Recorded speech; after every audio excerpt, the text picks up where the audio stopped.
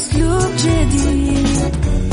في دوامك أو في بيتك حتلاقي شي يفيدك، وحياتك إيه راح تتغير أكيد. رشاق ويتوكيت أنا قف كل بيت، ما عيشها صح أكيد حتعيشها صح. في السيارة أو في البيت اسمعنا والتوفيق، تبغى الشيء المفيد ما عيشها صح. الآن عيشها صح مع أميرة العباس على ميكس اف ام. ميكس اف ام هي كلها في الميكس.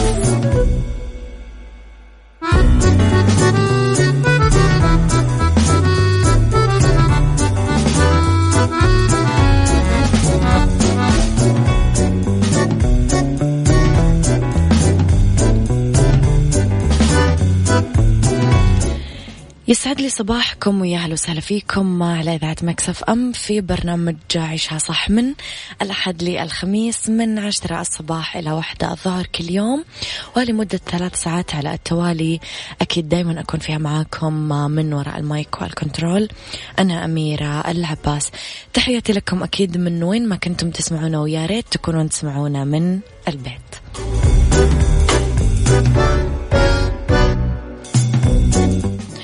مثل ما نقول كل يوم أنه كلنا مسؤول ونعود، لكن نعود بحذر. أكيد تسمعون على تردد 105.5 بجدة، 98 بالشرقية، على رابط البث المباشر أو على تطبيق ميكس اف ام. حملوه على جوالاتكم سواء أندرويد أو آي أو إس، رح تقدرون أكيد تسمعونا وين ما كنتم. على أيضا رقم الواتساب ارسلوا لي رسائلكم الحلوة على 0548811700. تقدرون تتابعونا كمان في السوشيال ميديا على @mixfmradio، تويتر، سناب شات، انستغرام وفيسبوك. 3 ساعتنا الجديدة كمان فيها مواضيع جديدة. ساعتنا الأولى أخبار طريفة وغريبة من حول العالم.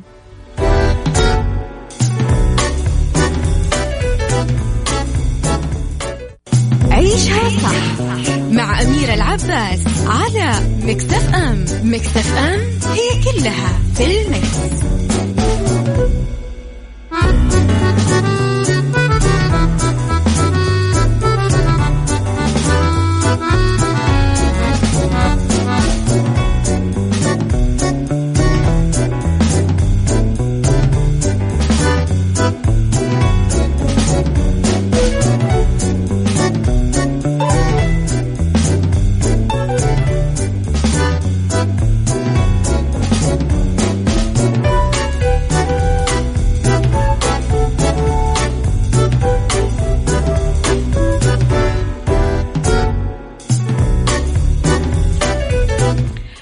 خبرنا الأول وموضوعنا الأول، وهدف يعلق برنامج صيفي هذا العام ويدعو للاستفادة من منصتي سبل ودروب. علق صندوق تنمية الموارد البشرية هدف برنامج التدريب الصيفي لهذا العام، واللي كان مقرر تنفيذه في ذو القعدة 1441 هجري، وذلك بالتنسيق أكيد مع وزارة الموارد البشرية والتنمية الاجتماعية. هذا كله كما نعلم يأتي تماشيا مع الإجراءات الاحترازية المتخذة حاليا لمواجهة فيروس كورونا المستجد كوفيد-19. أكد صندوق تنمية الموارد البشرية هدف أنه لتحقيق المنفعة للمستفيدين خلال هالفترة، فإنه الصندوق سيستمر في تقديم خدماته من خلال المنصات الإلكترونية التي تساهم بشكل إيجابي في تعزيز مبدأ إكساب المعارف والمهارات للطلاب والطالبات. أضاف أيضا أنه منصة سبل للإرشاد المهني تساهم في تثقيف الطلاب والطالبات ومساعدتهم في التعرف على توجهاتهم، ميولهم، كيف يتم الاستغلال الأمثل، بالإضافة إلى برامج التدريب الإلكترونية عبر منصة دروب، واللي هي تعد من أهم المنصات الإلكترونية اللي تقدم التدريب عن بعد من خلال البرامج المتنوعة فيها العديد من المجالات الخاصة بالتدريب، أيضا تحقق احتياجات أغلب قطاعات الأعمال.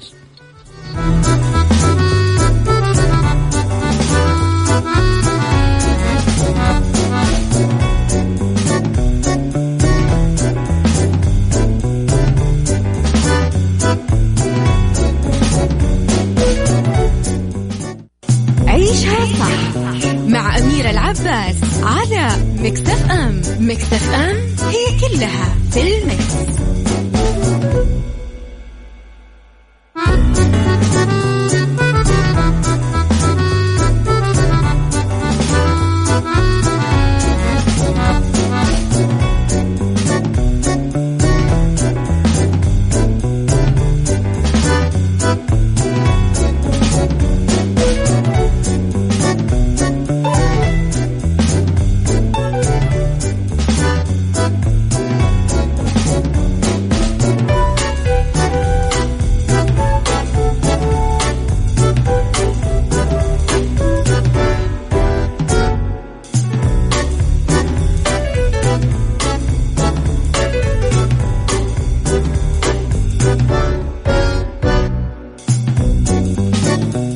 لرسائلكم الحلوة، يسعد صباحكم بكل الجمال. صباح الورد.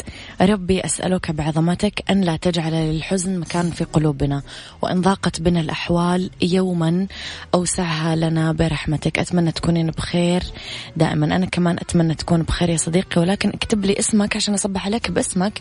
صباح الخير لأحلى إذاعة وأحلى مذيعة غيث. صباح الورد والجمال يا صديق البرنامج الجميل. إلى خبرنا التالي، ومقاعد فاصلة تفرض التباعد الجسدي بالطائرات.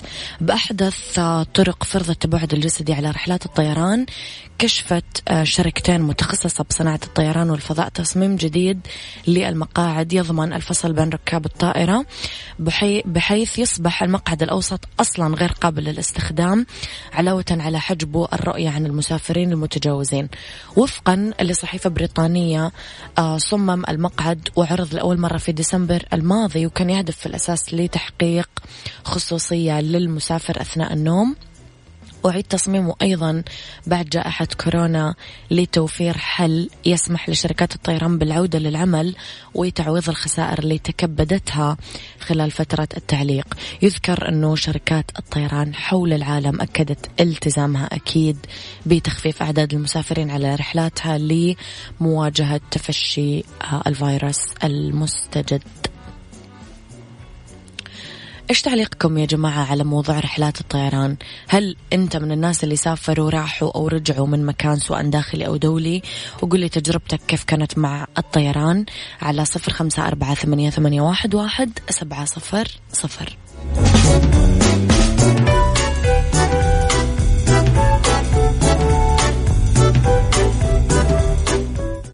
عيشها صح مع أميرة العباس على ميكس اف ام. ميكس اف ام هي كلها في الميكس.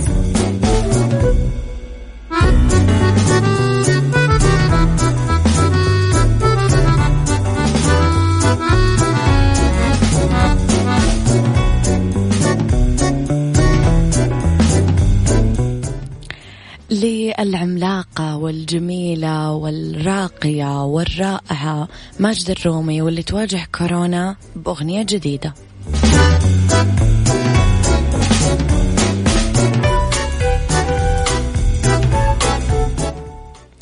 طبعا طرحت المطربة اللبنانية ماجدة الرومي أغنية بعنوان غنوا بكل اللهجات عبر قناتها الرسمية على يوتيوب.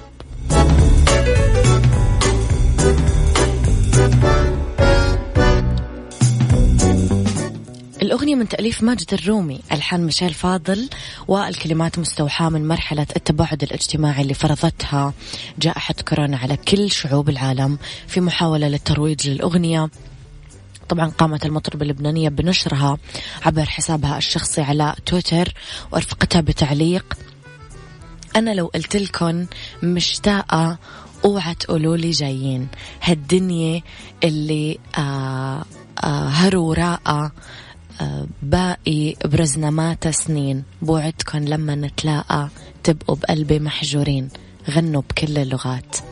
أيضا يذكر أنه مجلة فوغ كانت نظمت جلسة تصوير للفنانة ماجدة الرومي مؤخرا، وظهرت خلالها وهي متشحة بالعلم اللبناني في قصر الصنوبر الكائن وسط بيروت، واللي يعود تاريخ إنشاؤه لعام 1916.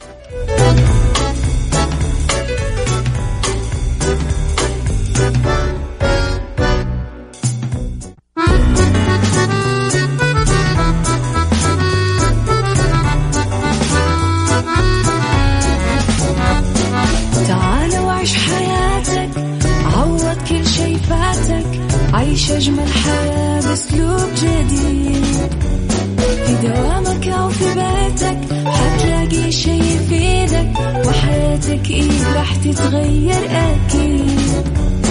رشاق ويتوكيت أنا قف كل بيت، ما عيشها صح أكيد حتعيشها صح. في السيارة أو في البيت اسمعنا والتوفيق، تبغى الشي المفيد ما عيشها صح. الآن عيشها صح مع أميرة العباس على ميكس اف ام. ميكس اف ام هي كلها في الميكس.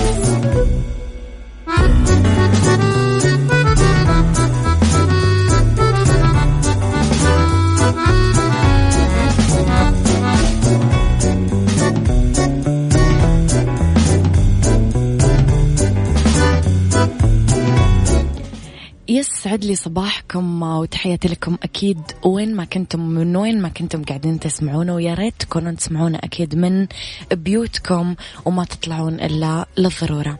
تحياتي لكم من وين ما كنتم، أحييكم من وراء المايك والكنترول أميرة العباس أكيد بساعتنا الثانية على تردد 105.5 تسمعونا بجدة، 98 بالرياض والمنطقة الشرقية. على رابط البث المباشر احنا كمان موجودين، وعلى تطبيق ميكس اف ام حملوه على اندرويد او على اي او اس عشان تسمعونا وين ما كنتم. كلنا مسؤول ونعود لكن بحذر.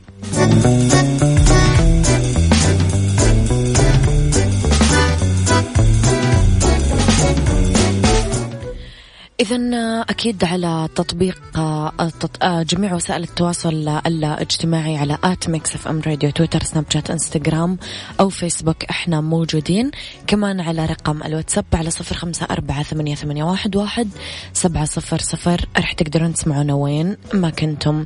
في هذه الساعة اختلاف الرأي لا يفسد، للود قضية، لولا اختلاف الأذواق أكيد لبارة السلع توضع مواضيعنا يوميا على الطاولة بعيوبها ومزاياها، بسلبياتها وإيجابياتها، بسيئاتها وحسناتها. تكونون أنتم الحكم الأول والأخير بالموضوع. بنهاية الحلقة نحاول أننا نصل لحل العقدة ولمربط الفرس.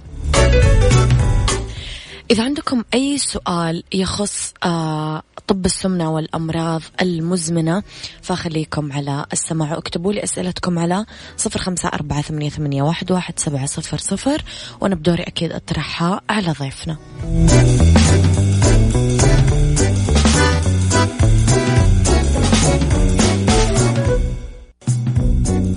هذه الساعة برعاية مفروشات العمر. مفروشات العمر لراحتك.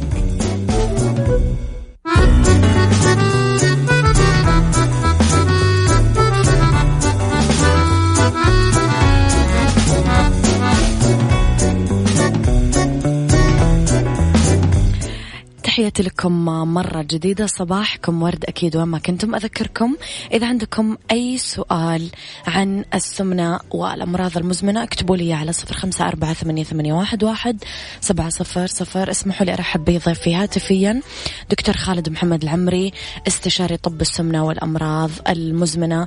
يسعد صباحك يا دكتور. يسعد صباحكم جميعا، وشاكر حقيقة للاستضافة، وإن شاء الله تكون الدقائق القادمة إن شاء الله مفيدة للجميع. يا رب يا كريم. نرحب فيك أكيد على أثير إذاعة ميكس اف ام. دكتور خالد، من المعروف أنه السمنة تزيد من خطر الإصابة بأمراض أخرى، يعني نتكلم مثلا على أمراض القلب، على السكري من النوع الثاني. هل في علاج أو نظام غذائي ممكن يتطبق بعيدا عن التدخل الجراحي أو قبله بمعنى أصح؟ نعم، صحيح مثل ما تفضلت أستاذ أميرة. طبعا السمنة تعتبر هي زي المظلة كده اللي بتظل كثير من الأمراض المرتبطة فيها ارتباط وثيق. يعني السكري من النوع الثاني واللي نلاحظ ازدياد في أعداد المصابين فيه بشكل يعني مضطرد، وذلك بسبب ارتفاع أعداد السمنة. كذلك أمراض القلب، ارتفاع ضغط الدم، في حاجة نسميها انقطاع النفس عند النوم، وهذا يصاب به كثير حقيقة، ويتسبب لهم بكثير من المشاكل بعد فترة ارتفاع ضغط الدم الرئوي، تضخم عضلة القلب، فشل عضلة القلب مستقبلا، كذلك ارتفاع الضغط الدماغي، ضغط الدم الدماغي، أيضا الإصابة بالعقم، كثير من الأمراض النفسية برضو من حالة الاكتئاب، القلق، فقدان الثقة بالنفس، كل هذه ارتبطت حقيقة أو جت تحت مظلة السمنة. طبعا ممكن نقول أنه الشخص اللي يعاني من السمنة، والسمنة تعتبر مرض حقيقة، كثير من منظمات الصحة والمنظمات الصحية تقول أن السمنة تعتبر مرض زي السكري، زي الضغط، بحاجة إلى علاج. فهنا ممكن حنا نقول تفصيل العلاج أو اختيار العلاج بحسب الشخص. يعني في بعض الأشخاص المصابين بالسمنة يفضل أن نقول لهم لابد في البداية أن تتغير في برنامج نمط الحياة عندك، النمط الغذائي، اللايف ستايل اليومي. وفي بعضهم نقول له أنه أنت لا، بحاجة إلى وجود أدوية كمان مع تغيير نمط الحياة اللي أنت تكون فيه. لازم بعض الأدوية اللي تساعدك في التحكم في شهية الأكل، التحكم في بعض الناس يعاني من التهام الأكل باستمرار والنهم والجوع باستمرار، فممكن أيضا اختيار بعض الأدوية اللي تساعده. في بعض الأشخاص يعانون من سمنة مفرطة جدا يعني، فنقول له ممكن أيضا اللجوء للعمليات الجراحية لمساعدتكم لنزول أكبر وزن ممكن. بالنسبة لنمط الحياة الصحي أو الغذائي، هذا ينصح أن يكون في كل الأحوال. يعني شخص كان عمل عملية جراحية مثلا لإنقاص الوزن، أو يستخدم مثلا بعض الأدوية اللي تساعده في إنقاص الوزن، بنفس الوقت نقول له لابد أن يكون الأساس، ولابد أن يكون نمط الحياة الصحي بشكل عام. يعني الحياة اللي يعيشها الشخص لابد تكون صحية صراحة، من ناحية ساعات النوم، من ناحية عدد الوجبات، من ناحية النشاط الرياضي. لابد أنه يوطن نفسه، ولابد أنه يتعود، وكل اللي في البيت حقيقة على أن يكون النمط الحياة أو اللايف ستايل أن يكون صحي من أجل إنقاص الوزن. طبعا إذا كنا احنا بنتكلم عن العادات الغذائية مثلا على سبيل المثال، فحنا بننصح حقيقة في البداية إلى أنه أول أن يكون عنده تنظيم للوجبات. فحنا بنعرف أنه بعض الناس حقيقة يسوي سكيب لبعض الوجبات، فمثلا ما عنده إفطار في القائمة ولا ما عنده غداء، فبالطريقة هذه فقدان وجبة من الوجبات راح يتسبب في زيادة الجوع عند الشخص، وبالتالي يلقى نفسه في الوجبة الثانية يتناول بكميات كبيرة، وأحيانا يخرج عن السيطرة. الأمر الثاني، لابد أن يكون الواحد يحط في باله وش الشيء اللي راح يأكله اليوم على الإفطار، على الغداء، على العشاء. في بعض الناس يعني بيكون موضوع الوجبة عشوائي، مو مرتب يمكن. بالضبط، نعم. لكن لما أنا أحدد مثلا إيش راح يكون في الإفطار أو في الغداء أو في العشاء، فهنا أيضا راح أحد من الوجبات أو من الأكل الغير صحي، لما أعمل بلانينج أو تخطيط للوجبة إيش راح تكون، أو راح تكون وجبة صحية. نعم دكتور، اسمح لي بس أطرح عليك سؤالين سريعا من المستمعين وبعدها نرجع لمحاورنا مرة أخرى. السؤال الأول، أنا عندي مشكلة في إنقاص الوزن، أحاول مرة كثير لكن جسمي عنيد ما ينزل، أبغى حل. وزني 98، طولي 170. نعم. طبعا هنا هذه ممكن تكون حالة احنا عادة نسوي لها تقييم. ففي بعض الأشخاص طبعا نحاول أنه نقوم بعملية فحص سريري في العيادة وإجراء بعض الفحوصات. ممكن يكون هناك في أسباب مرضية تتسبب في زيادة الوزن أو عدم قابلية الجسم لنقصان الوزن. مثلا كإجراء تحاليل الغدة الدرقية على سبيل المثال. أيضا يعني ممكن نراجع مع الشخص اللي هو اللايف ستايل تبعه أو النمط الغذائي والرياضي اللي هو يقوم فيه.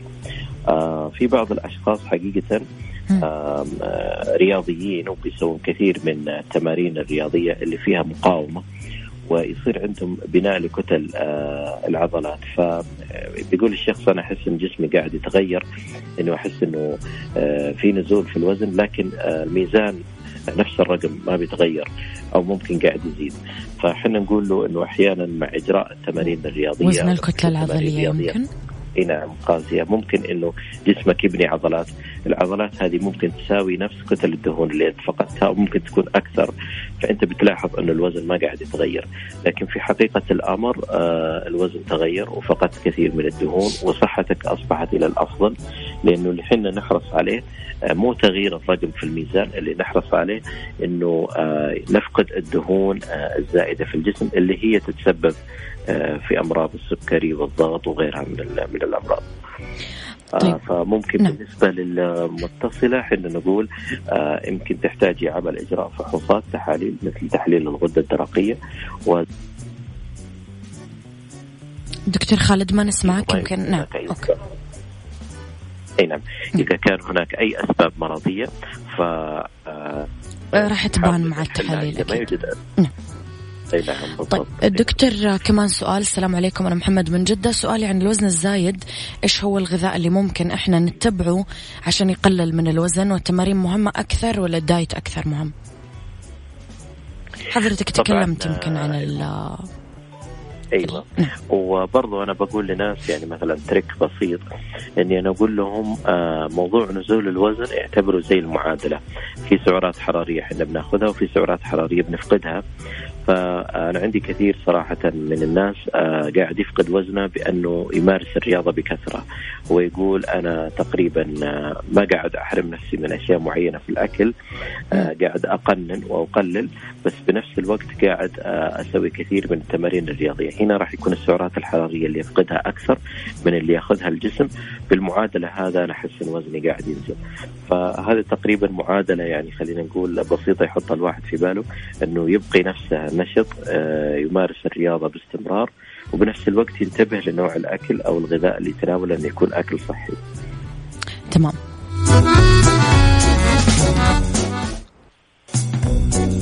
هذه الساعة برعاية مفروشات العمر. مفروشات العمر لراحتك.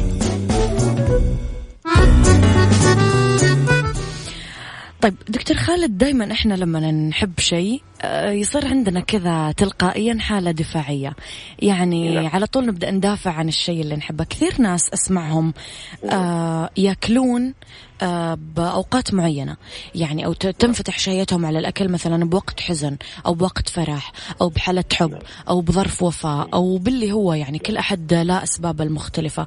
هل يا دكتور هذه حجج الناس تحطها، ولا هل الموضوع النفسي فعلا يفرق في شهية الأكل؟ لا صحيح. في شيء يعرف بالإيموشنال إيتينج أو نسميه اللي هو الأكل العاطفي، وهو اللي يرتبط حقيقة يعني بالوضع النفسي للشخص. فممكن مثل ما حضرتك تفضلتي إنه في حالة ما يكون الواحد يمر بتغير نفسي أو باضطراب نفسي، إنه يلاحظ زيادة لشهية الأكل، وممكن تكون زيادة لأكل معين غير صحي مثلا كالحلويات والسكريات وكذا. هذا ما يعرف بالإيموشنال إيتينج. طبعا إذا كان الأمر إيموشنال إيتينج الأمر بسيط، بمعنى إنه الشخص يكون عنده رغبة ناحية السكريات والحلويات، فبننصحه إنه يعمل بعض التغيير البسيط إذا استطاع أن يسيطر على الموضوع. مثلا أن يتناول الشوكولاتة السوداء مثلا على سبيل المثال من غير إضافات، من غير سكر. إذا وجد قطع حلوى أن تكون بكميات مقننة وقليلة جدا، يعني تكون القطعة صغيرة جدا، ويتجه أيضا للفواكه أكثر. بالطريقة هذه ممكن، طبعا احنا نعرف أنه ارتفاع مستوى السكر في الدم عند الناس اللي يعانون من الإيموشنال إيتينج أو من الأكل العاطفي هو اللي يشعرهم بحالة من الارتياح أو حالة من يعني الاطمئنان. في حال إذا كان الأمر بسيط وتحت التحكم، ممكن بالطريقة هذه يستطيع أن يتحكم فيه. إذا وجد أنه الأمر صعب جدا، مو قاعد يقدر يوقف أكل، فأعتقد أنه بحاجة لزيارة الطبيب مختص في أمراض السمنة. إنه إحنا أحيانا نستخدم بعض الأدوية اللي بتساعد على تعديل المزاج وتعديل الاضطراب النفسي، وكمان تسوي كنترول على حالة الإيموشنال إيتينج اللي حصلت. طيب دكتور، خلينا في موضوع الأدوية. في بعض مثلا الرياضيين مثلا ياخذون بعض السبلمنتس، أو مثلا بعض البنات ياخذون بعض السبلمنتس، الشباب طبعا لأسباب والبنات لأسباب أخرى مثل الشعر، نمو الشعر والأظافر، وهذه كثير تكون يا دكتور فاتحة للشهية. فكيف الواحد يقدر يوازن بين أنه أبغى أستفيد من السبلمنتس الغذائية هذه في نفس الوقت ما أبغى شهيتي تنفتح لأني ما أعرف أسيطر عليها؟ طبعا السبلمنت أنواع كثيرة حقيقة وكثيرة جدا يعني، والموجودة في الأسواق كثيرة. قبل كل شيء ننصح أي شخص عنده نية أنه يستخدم أي من هذه المكملات الغذائية، نعم، إنه يكون أول شيء تحت استشارة طبية. هذا واحد. بعض المكملات الطبية تحتوي على مواد ما نحبذها صراحة. من على سبيل المثال في بعض المكملات يضاف لها الكافيين بنسب كبيرة جدا من أجل زيادة الحرق، وهذه في المقابل قد تتسبب يعني بأضرار جسمانية، مثلا تسبب للشخص بالأرق أو حالة من القلق مثلا، أو تزايد في نبضات القلب أو ارتفاع في ضغط الدم. فلا بد أن يكون الشخص اللي يستخدمها يكون عامل استشارة طبية قبل استخدام هذه المكملات. إذا حنا نقصد المكملات اللي هي عبارة عن الفيتامينز والبروتين مثلا على سبيل المثال، فهذه المكملات في مجملها ما تسبب فتح بشهية الأكل، إنما هي عبارة عن فيتامينات تعطي الاحتياج اليومي للشخص اللي يتناولها. حنا ننصح بالمكملات الغذائية للأشخاص اللي يعانون من مشاكل في التغذية، لبعض عمليات السمنة اللي أجروا عمليات معينة من عمليات السمنة ويواجه أحيانا صعوبة في المحافظة على الأكل الصحي. للأشخاص مثلا اللي يعانون بعض أمراض الجهاز الهضمي، زي ممكن احنا سمعنا بمرض سيلياك اللي يكون عنده تفاعل في جسمه من مادة الجلوتين اللي في الأكل، وبالتالي مشاكل في امتصاص الأكل. ففي حالات معينة مرضية بنعطيه مكملات غذائية. إذا كان الشخص صحته سليمة ويستطيع أن يتناول الأكل الصحي الغذائي بصورة الطبيعية، فهذا يقصر أكيد في المصدر الطبيعي، فهذا اللي نفضله أكيد بدلا عن أخذها كمنتجات. طيب دكتور، في ظل هذه الأزمة اللي إحنا فيها، كيف ممكن ينتبه الشخص اللي عنده سمنة مفرطة على صحته؟ ناخذ بالاعتبار مثلا إذا كان الشخص وظيفته تتطلب منه أنه يحضر لمقر العمل، هل في إجراءات احترازية مكثفة المفروض هو يعملها؟ ايوه طبعا، احنا نقول حقيقة يعني المتتبع هذا الوباء كورونا كوفيد والحالات اللي أصيبت بالإضافة للمضاعفات اللي نتجت عن هذه الإصابات، كانوا مرضى السمنة ومرضى الأمراض المزمنة زي السكري ومرضى القلب والضغط وكبار السن، كانوا هم أكثر حقيقة الضحايا من مضاعفات أو لا قدر الله وفيات. بالتالي أي شخص يعاني من السمنة فحنا ننصحه إلى أن يكون أكثر حذرا. يعني الجميع يكون حذر، ولكن الشخص اللي يعاني من السمنة يكون أكثر حذرا من غيره. رقم واحد طبعا البقاء في المنزل. البقاء في المنزل يعني قدر المستطاع تجنب الخروج يعني إلا للضرورة القصوى. في حال ما إذا خرج من المنزل سواء كان للعمل أو لغيره، يحافظ على موضوع التباعد في المسافة. يعني أي شخص قريب منه يترك مسافة لا تقل عن 2 متر أثناء الحديث أو أثناء التواصل مع أي شخص آخر.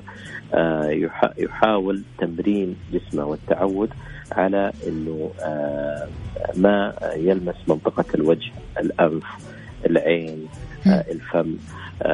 يعني طبعا هذا ممكن يكون صعب في البداية، لكن مع التعود راح يعتاد على الشيء هذا، إنه ما يلمس باليدين منطقة الوجه نهائيا، ويقوم بغسل اليدين يعني كل ما حصل له فرصة مناسبة.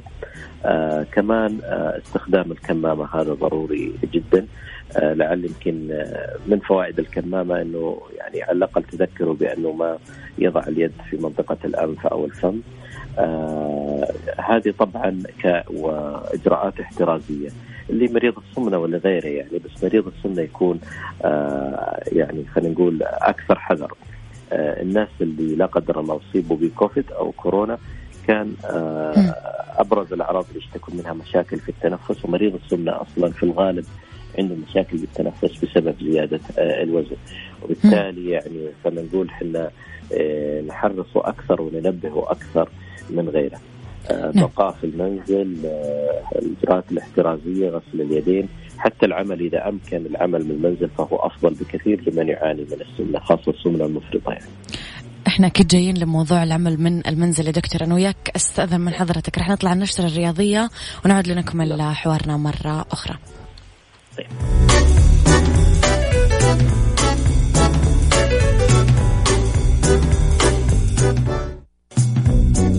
هذه الساعة برعاية مفروشات العمر. مفروشات العمر لراحتك. تحياتي أكيد لكم مرة جديدة. اسمحوا لي أرحب بضيفي هاتفيا مرة أخرى. صباح الخير مرة جديدة دكتور خالد. دكتور، جزء كبير جدا من الناس أصبح يشتغل من البيت أو عن بعد. كيف نقدر نتجنب زيادة الوزن لما تكون يا دكتور رتم حياتنا سريع وإحنا طالعين رايحين جايين مسافرين؟ أحيانا ننسى حتى ناكل، بس لما نكون طول الوقت في مكان واحد يصير ما في قدامنا غير أنه إحنا ناكل، يعني متذكرين الأكل طول الوقت.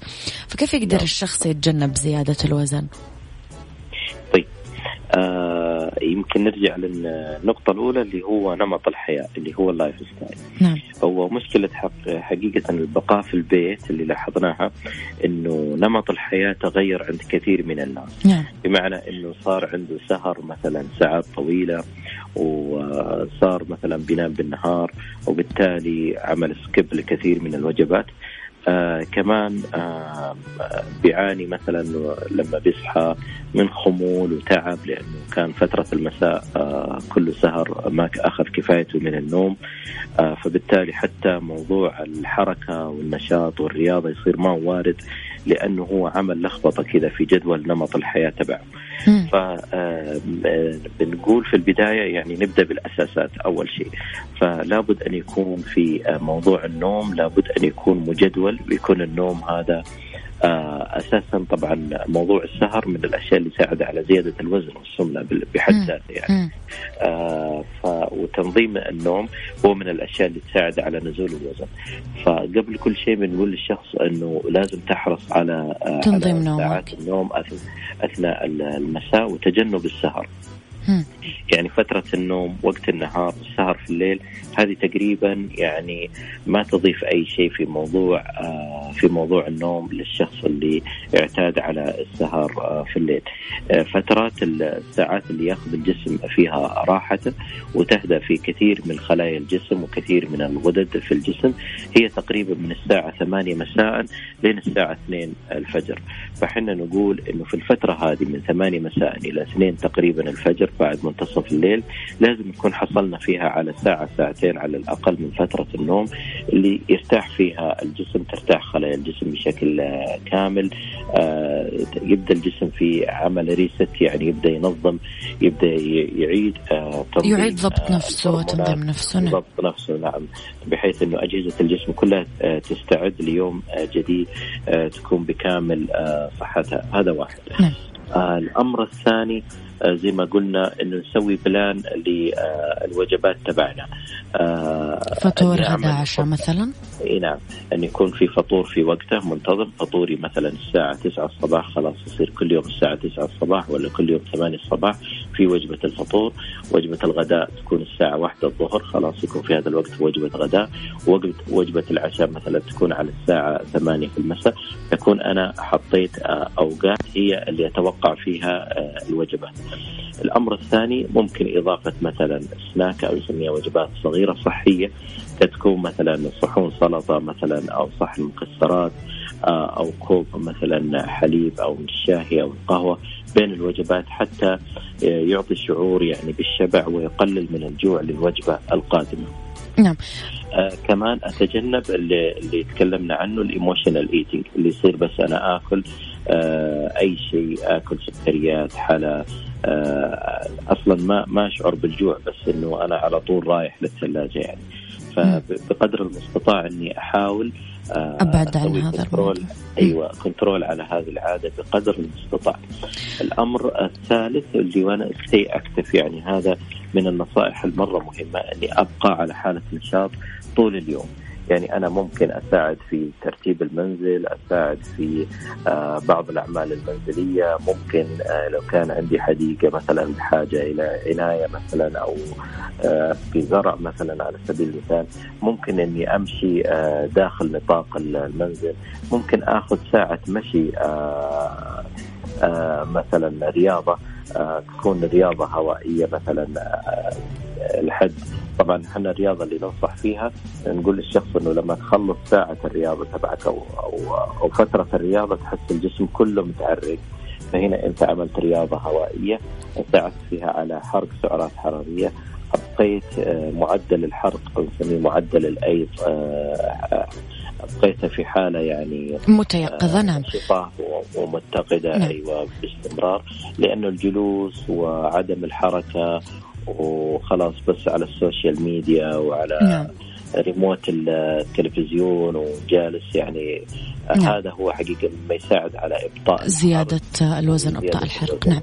طيب دكتور، سؤال سريع من المستمعين. أنا عامل تكميم صار لي 4 أيام وكملت سنة بوزن 102 وطولي 156، والآن والحمد لله صار وزني 60 وطولي 156. هل في نصايح لأني أخذ فيتامينز معينة أو سبلمنتس؟ كل عمليات السمنة سواء كانت تكميم أو تغيير مسار أو تحوير مصغر ينصح فيها بإضافة المكملات الغذائية من فيتامينات ومجموعة باء. طبعا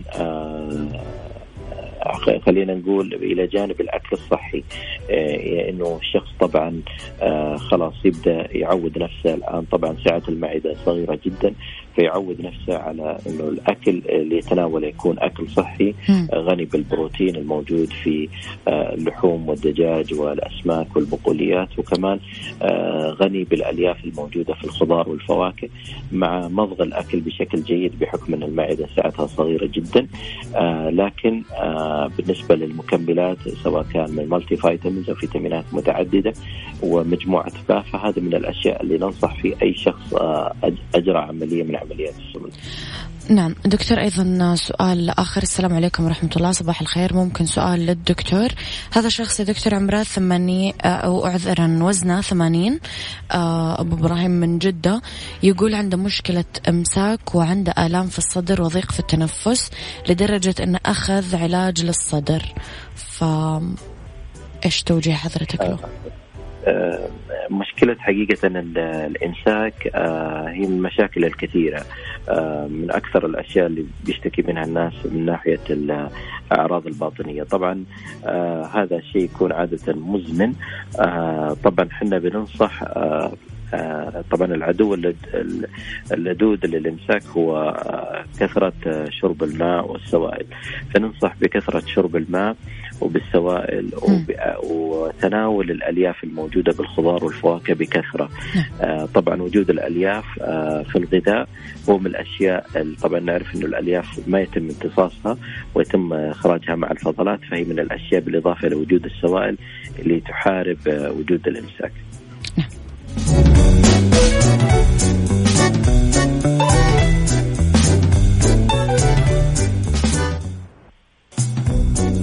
هذه الساعة برعاية مفروشات العمر. مفروشات العمر لراحتك. طيب دكتور خالد، كثير أشخاص يتبعوا نظام غذائي وحققوا فعلا خسارة بالوزن ملحوظة، بس للأسف على طول رجعت تعوضت هذه الخسارة بوزن زاد بعد فترة قصيرة. يعني كيف يقدر الشخص يثبت على الوزن بعد ما خسره؟ نعم. هذه كثير نشوف لموضوع نزول الوزن وبعد فترة يصير في رجوع في الوزن. عملية نزول الوزن بشكل يعني عام بأي سبب كان، سواء كان برنامج غذائي أو عمليات جراحية أو غيره، ممكن يتبع زيادة في الوزن. هذه يسمونها العملية، أخصائيين التغذية يسمونها مثل لعبة اليويو اللي هي الكرة اللي نازلة طالعة يعني. فموضوع الوزن ممكن إنه يكون يصاحبه بعد فترة زيادة بالوزن. طبعا زيادة الوزن تعكس إنه الشخص تقريبا حدث تغيير عنده في البرنامج الصحي أو الغذائي اللي كان يقوم فيه. لذلك حتى بعد عمليات السمنة، بعض الناس لما يسوي عمليات سمنة يعتقد إنه العملية راح تسوي كل شيء وراح يكون الأكل غير صحي وما يمارس الرياضة وما يتحرك، فيلقى نفسه بعد فترة بدأ الوزن يرجع. وفي حالات حتى ممكن رجعت أوزانها للمستوى ما قبل العملية الجراحية. فحنا بنقول إنه الأكل الصحي والإبقاء على ممارسة الرياضة بقدر المستطاع أو الإبقاء نشط، هذا هو العلاج الأمثل لثبات الوزن.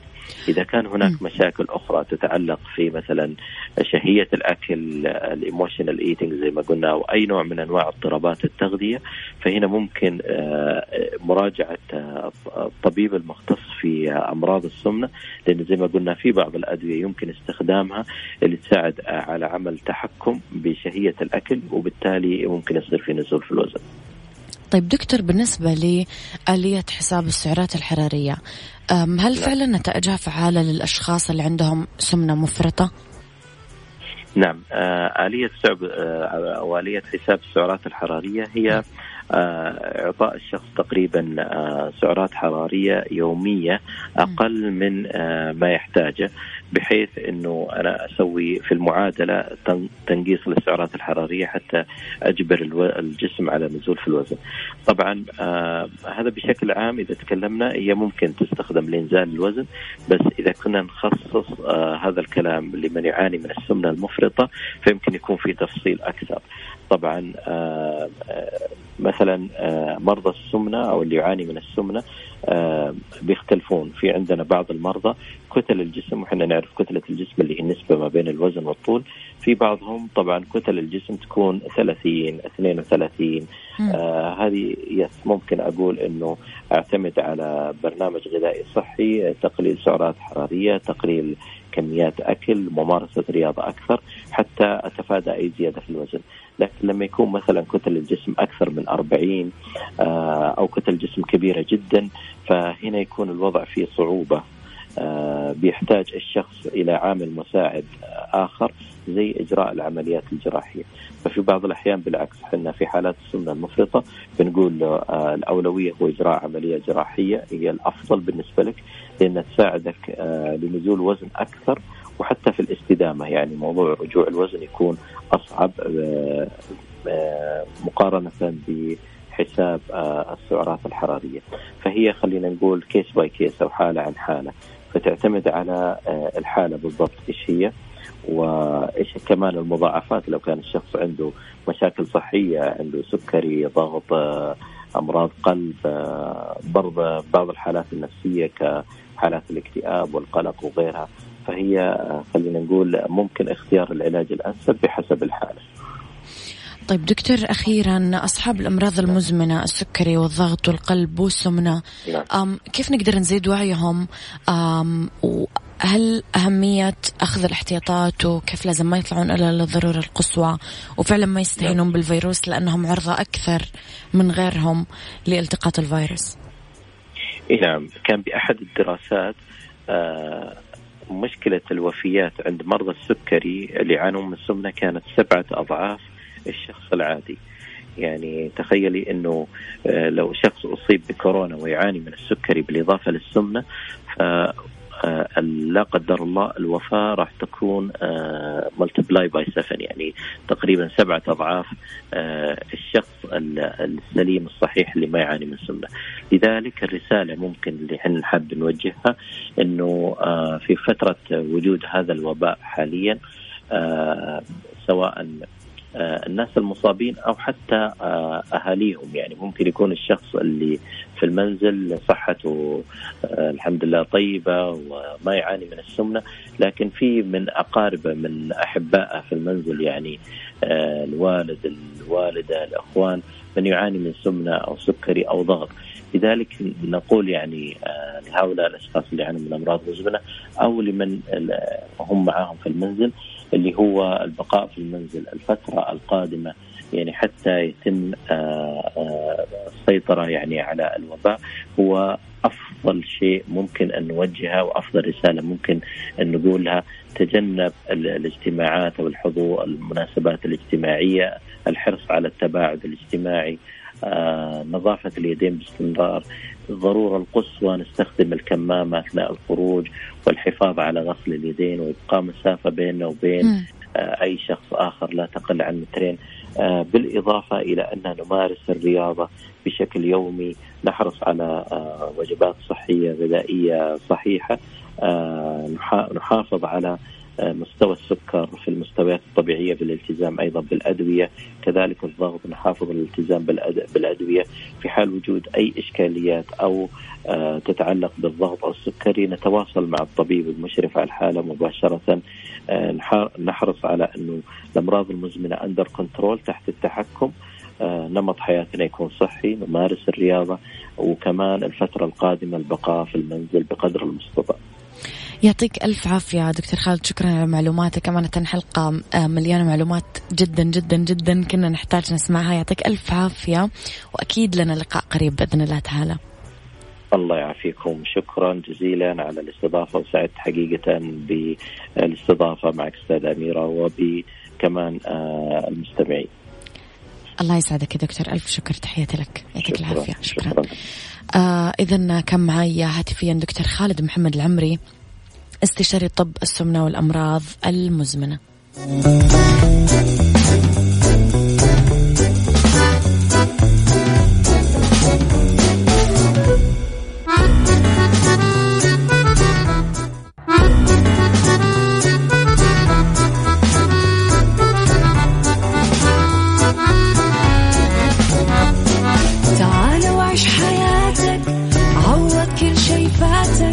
عيش أجمل حياة بأسلوب جديد، في دوامك أو في بيتك حتلاقي شي يفيدك، وحياتك إيه راح تتغير أكيد.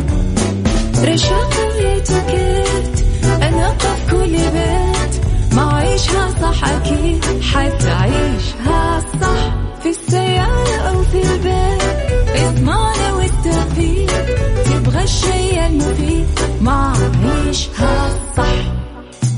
الآن عيشها صح مع أميرة العباس على مكسف أم. مكسف أم هي كلها في المكس.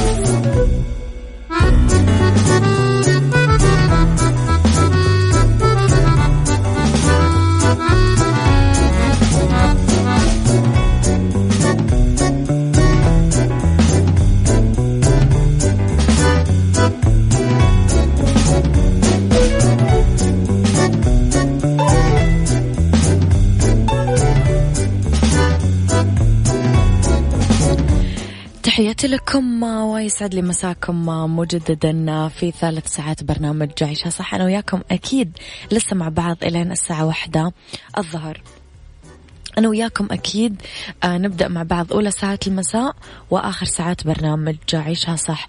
إذن على تردد 105.5 احنا موجودين بجدة، 98 بالرياض والمنطقة الشرقية، على رابط البث المباشر على تطبيق أيضا مكسف أم، حملوه على أندرويد أو على آي أو إس، وعلى رقم الواتساب تقدرون أكيد ترسلوا لنا رسائلكم الحلوة 0548811700 على @mixfmradio، تويتر، سناب شات، انستغرام وفيسبوك. أكيد احنا موجودين معاكم وين ما كنتم.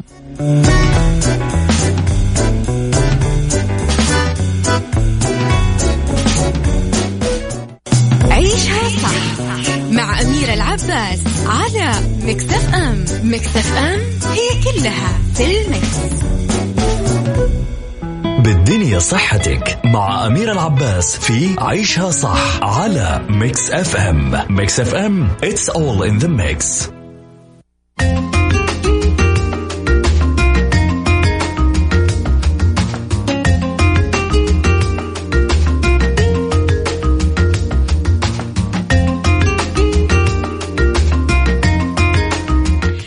لأنه بالدنيا صحتك في نصائح للعناية بالبشرة الدهنية في الصيف.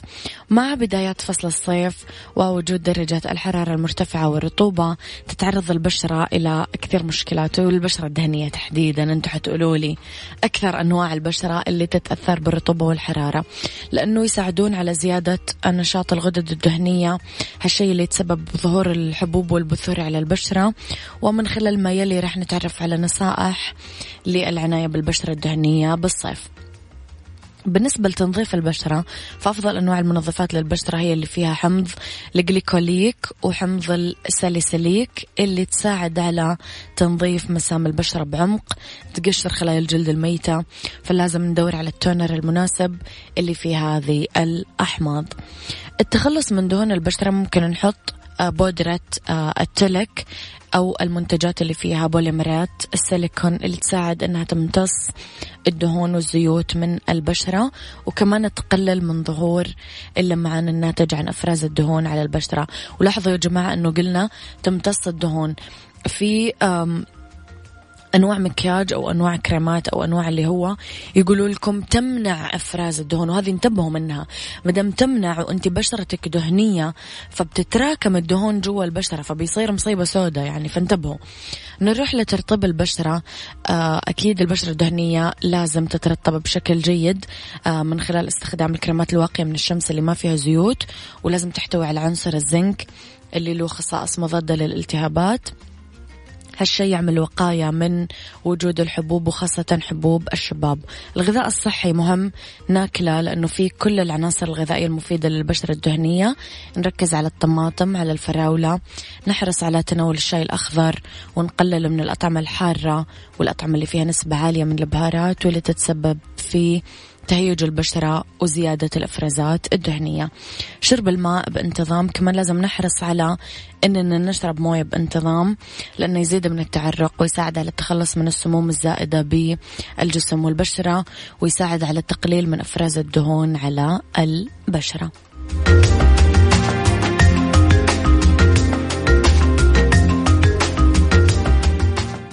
أرض وورد مع أمير العباس في عيشها صح على ميكس اف ام. ميكس اف ام it's all in the mix.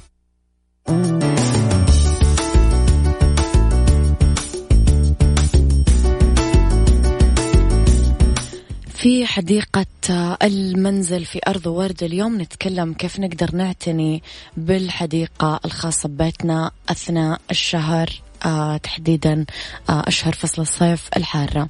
هل عندك حديقة بالبيت سواء صغيرة كبيرة؟ بعض النباتات الخارجية بالبلكونة، بالسطوح، بالحوش. لازم تتعلم كيف تعتني بهالنباتات بحديقة البيت بالأيام الحارة الجاية. وخلال أشهر الصيف الطويلة خاصة بالمناطق الحارة، مو إحنا البشر بس اللي نعاني من الحرارة والجفاف، لا كمان النباتات بحديقة البيت تعاني مثلنا. أول شيء لازم نروي أو نسقي حديقة المنزل بعمق وانتظام. لازم دايما نقوم بالري بالأوقات الرطبة من اليوم، يعني مثلا الصباح الباكر أو المساء. وعشان نتفادى تبخر مياه الري لازم نعمل ري عميق، يعني نزيد كمية الموية ونبعد بين فترات الري. لازم نترك العشب ينمو أطول. كل ما زادت المساحة الخضراء بالحشائش كل ما استطاعت الحياة بصحة أفضل خلال حرارة الصيف. يعني إحنا نعطي الحشائش فرصة لأنها تظلل بعضها البعض بحديقة البيت. كمان نحاول نزيد المساحة المظللة قد ما نقدر. النباتات المزروعة حديثا هي الأكثر عرضة للخطر، لذلك نحاول نظللها بغصون الشجر أو أوراق النخل عشان نقدر نغرس جذورها في أمان. ننتبه من الرياح.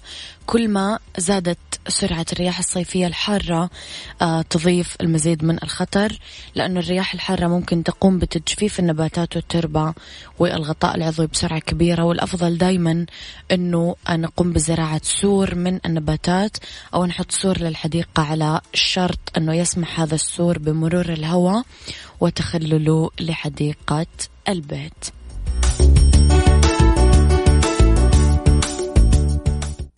ديكور مع أميرة العباس في عيشها صح على ميكس اف ام.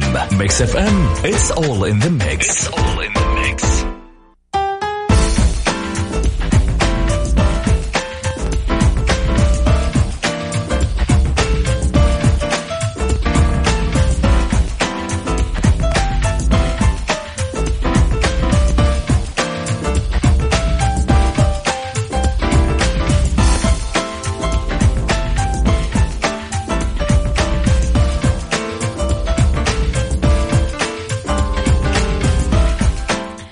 إلى ديكور وأفكار ديكور مجلس الرجال. بما أنه كلنا فاضيين وكلنا قاعدين نرتب بيوتنا، فتحتل المجالس العربية مكانة هامة في ديكورات البيوت الخليجية عموما والسعودية خاصة، لأنها تعبر عن ذوق المضيفين في الديكور الداخلي.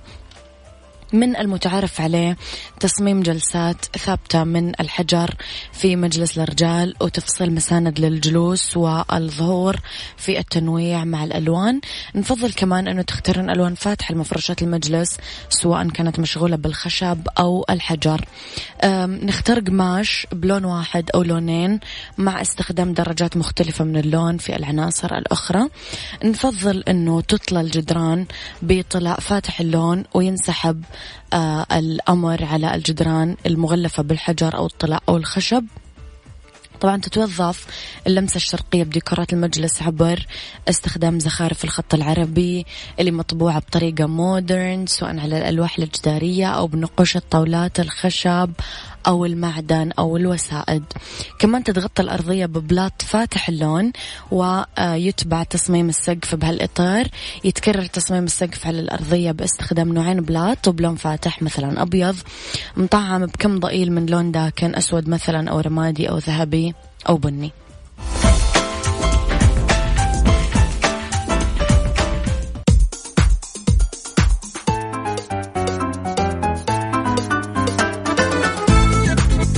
اشتقتم لهذا الموسيقى؟ أنا اشتقت لها كثير. مياه رؤية، ثاني شركة مياه بالعالم تصنع بعبوات ورقية، وأول شركة مياه بالشرق الأوسط وأفريقيا. عبوة صحية صديقة للبيئة. صنعت العبوات بفرنسا. مياه رؤية بمذاق استثنائي طبيعي، معبأة ومعقمة من صحراء المملكة وبمواصفات وطرق تعبئة فريدة. مياه رؤية، الحياة أنقى. أي أحد تركك ويبي يرجع لك قول له يا عمي نساي. هذا كان وقتي معاكم، كونوا بخير واسمعوا عيشها صح من الأحد للخميس من 10 الصباح ل1 الظهر. كنت معاكم من وراء المايك والكنترول أميرة العباس.